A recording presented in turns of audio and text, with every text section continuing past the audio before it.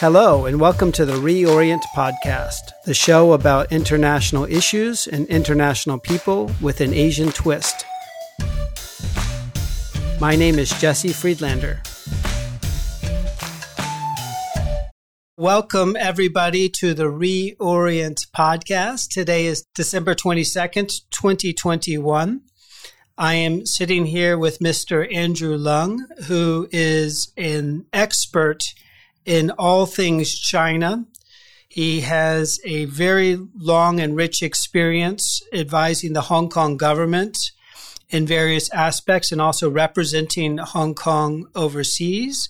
He's also advised many corporations and other types of organizations on China and beyond, and he has his own consulting business.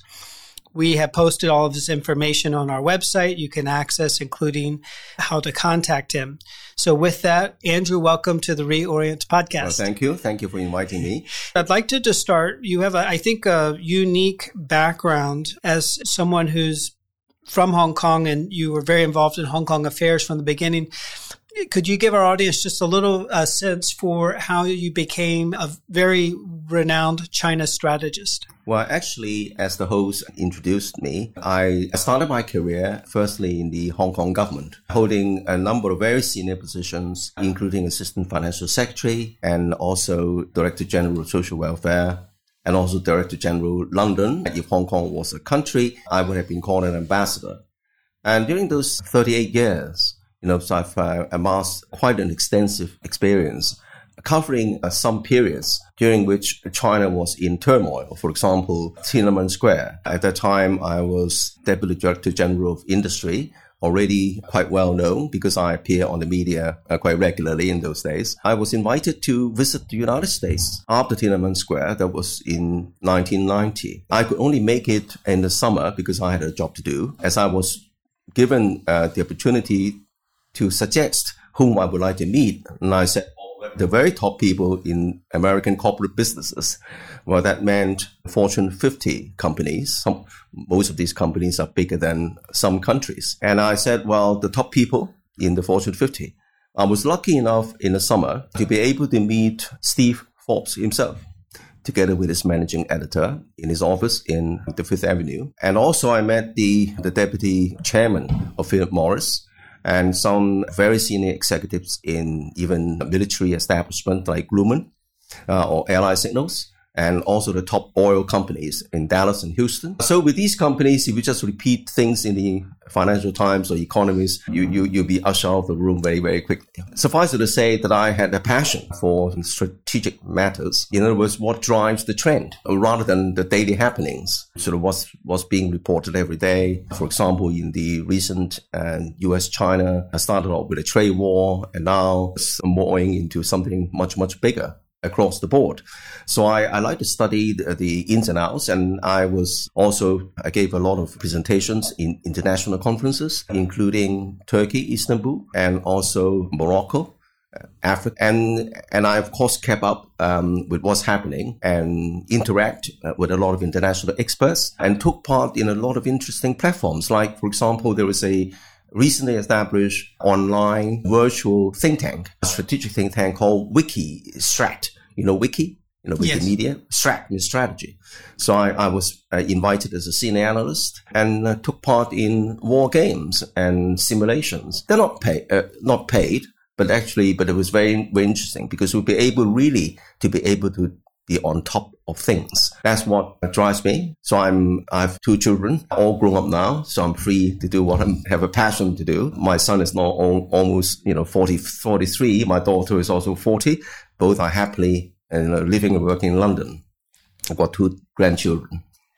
Very nice. Well, as I said, I think you are eminently qualified on many matters, particularly things related to China and strategy in Hong Kong. And so I'm looking forward to a very productive and insightful conversation. Thank you. I guess my first question, just related to your background and experience, do you feel that Western companies, American companies, institutions, have they been given over the decades, let's say going back to the 70s when China was reopening up to the rest of the world, have they been given enough sufficient, accurate information to understand China, what's happening in China, what China's intentions are from people like yourselves and your peers? Or do you feel that they've actually been operating in the dark somehow? Well, I think that most of these companies are quite clear-eyed because most of them are on the ground in China. Some have been in China for a long, long time. And they learn from their own experiences. And then companies like Walmart and also car companies, not only from the United States, and also from France. Peugeot, for example, lost the plot, for example, to the German car firms. Volkswagen. For example, Volkswagen understood China at that time better than Peugeot. Peugeot thought that, well, all I need was to bring some cars and you manufacture there. In fact, I wouldn't bring along the top of the line technology to China, and then even some substandard engines because China was struggling with developing their automobile industry. But Volkswagen was very, very focused and hoped to bring something solid to the Chinese government. They look at the ground and say, well, you didn't have even a taxi fleet. So why can't I start a taxi fleet for you in Shanghai? And by the way, I'm prepared to build a taxi for you in China, creating all the jobs for you, bringing in sort of technology for these taxis, and also training your people so that you can eventually start your own industry. So that's a different kind of take. And those were the go-go days, as it were. And everything, China was a kind of bonanza, and with all the drawbacks and so forth, and the people were quite clear-eyed. I think nowadays, the situation is somewhat different because we are now facing China 3.0. What does it mean? China as 1.0 is when Mao Zedong helped China stand up in the world. Don't forget, China suffer from almost a sense of drawbacks and pushback and abject poverty, foreign invasion, famines, civil war. So, and the whole of the Chinese people, according to the Chinese saying, were just like a basin of loose sand. There was no cohesion. There was no sense of pride in the nation. And Mao Zedong, in spite of his later quite severe and policies and so on and so forth, and internal gang fight with his rivals, managed to unite the whole country together. So he enabled China to stand up as well. So there's China 1.0. China 2.0 as well with Deng Xiaoping. So Deng, knowing that China was so poor, the only way is to open up. The only way is to mix capitalism with communism or socialism. So the idea was to let a few people get rich first. And that's what he did. And China never looked back to such an extent that now China's a very unequal society. And the Gini coefficient is even more severe than the United States. And a small percentage of the people controls a vast amount of wealth.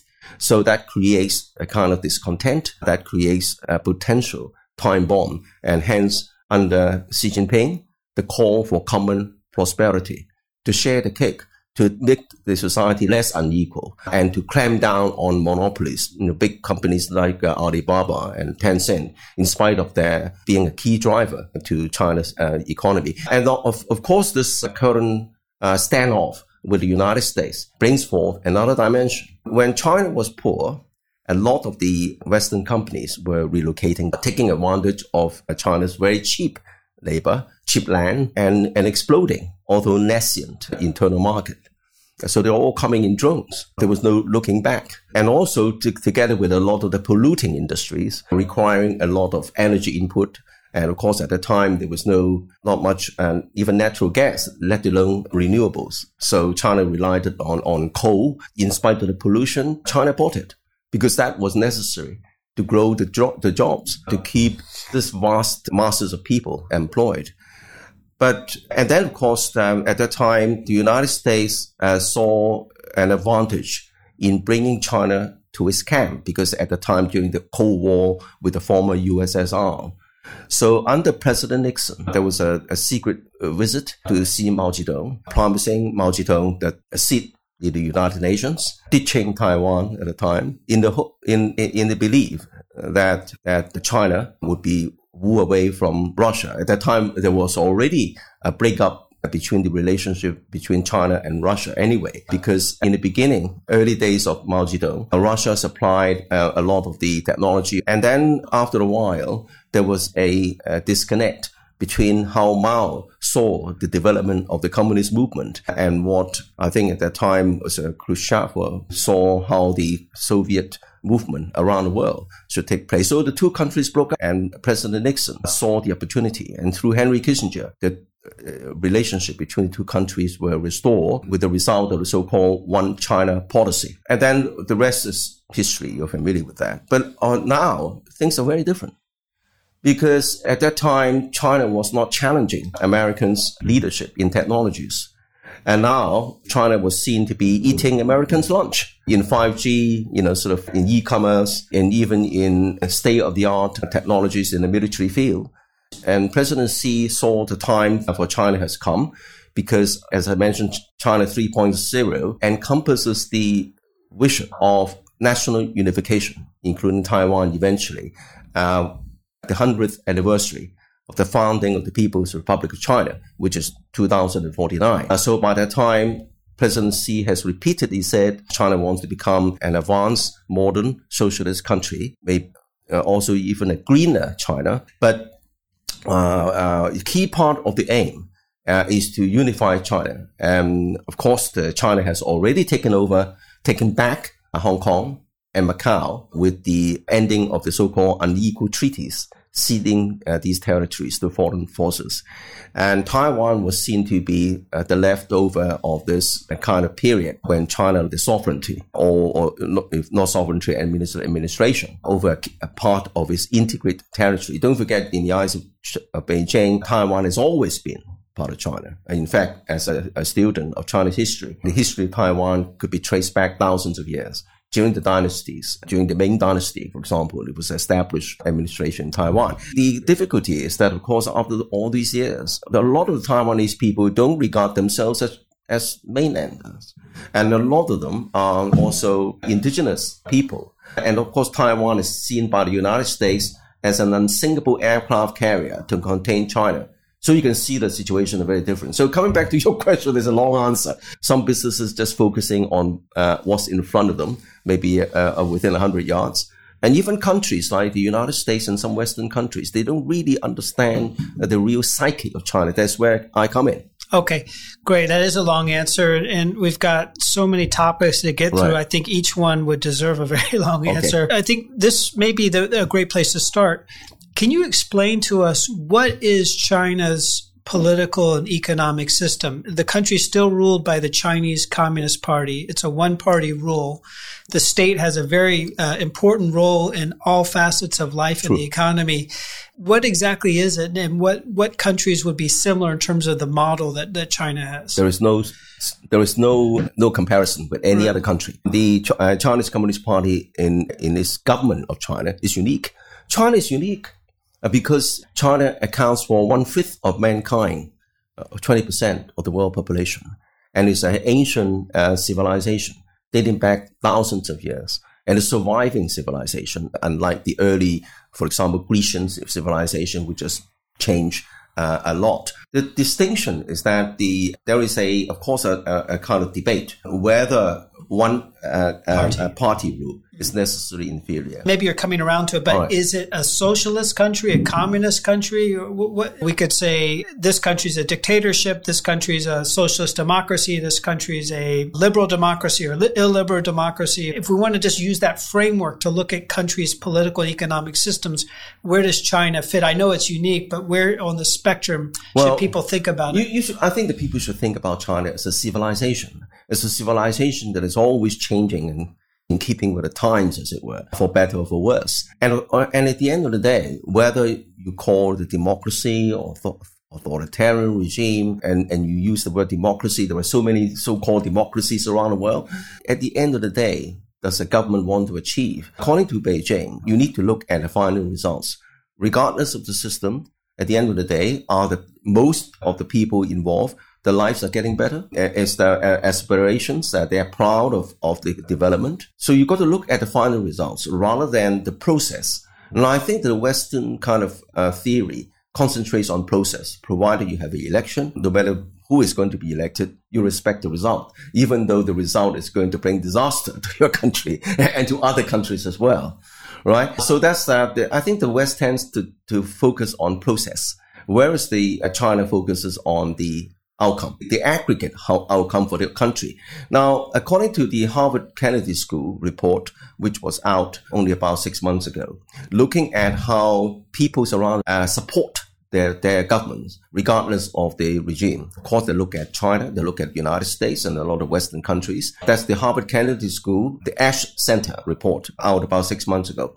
And China got a top rank in terms of support of most of the people. Why? Because for the past 40 years, there has been a sea change in China, economically and people's daily lives, and even people's freedom. Previously, people were not even allowed to choose their own work. Now, you can see Chinese tourists all over Europe, all in the United States, all over the world. And people feel that their lives are better, even though they do not have the same sort of freedom, even within quotation marks, because some of the freedoms are even suppressed in the United States. For example, it would be to criticize Israel, for example, in the United States. So each country has its own kind of red lines or sensitive points. And that's what Beijing has been saying all the time. Okay. Well, I think your answer is very interesting because I think it does highlight why many people are confused by China, because we don't seem to be able to use the language in a common vernacular as a political economist or something, so that we want to understand something by characterizing it, giving it a certain quality. And anyway, your answer, I think, highlights some of the challenges that we face.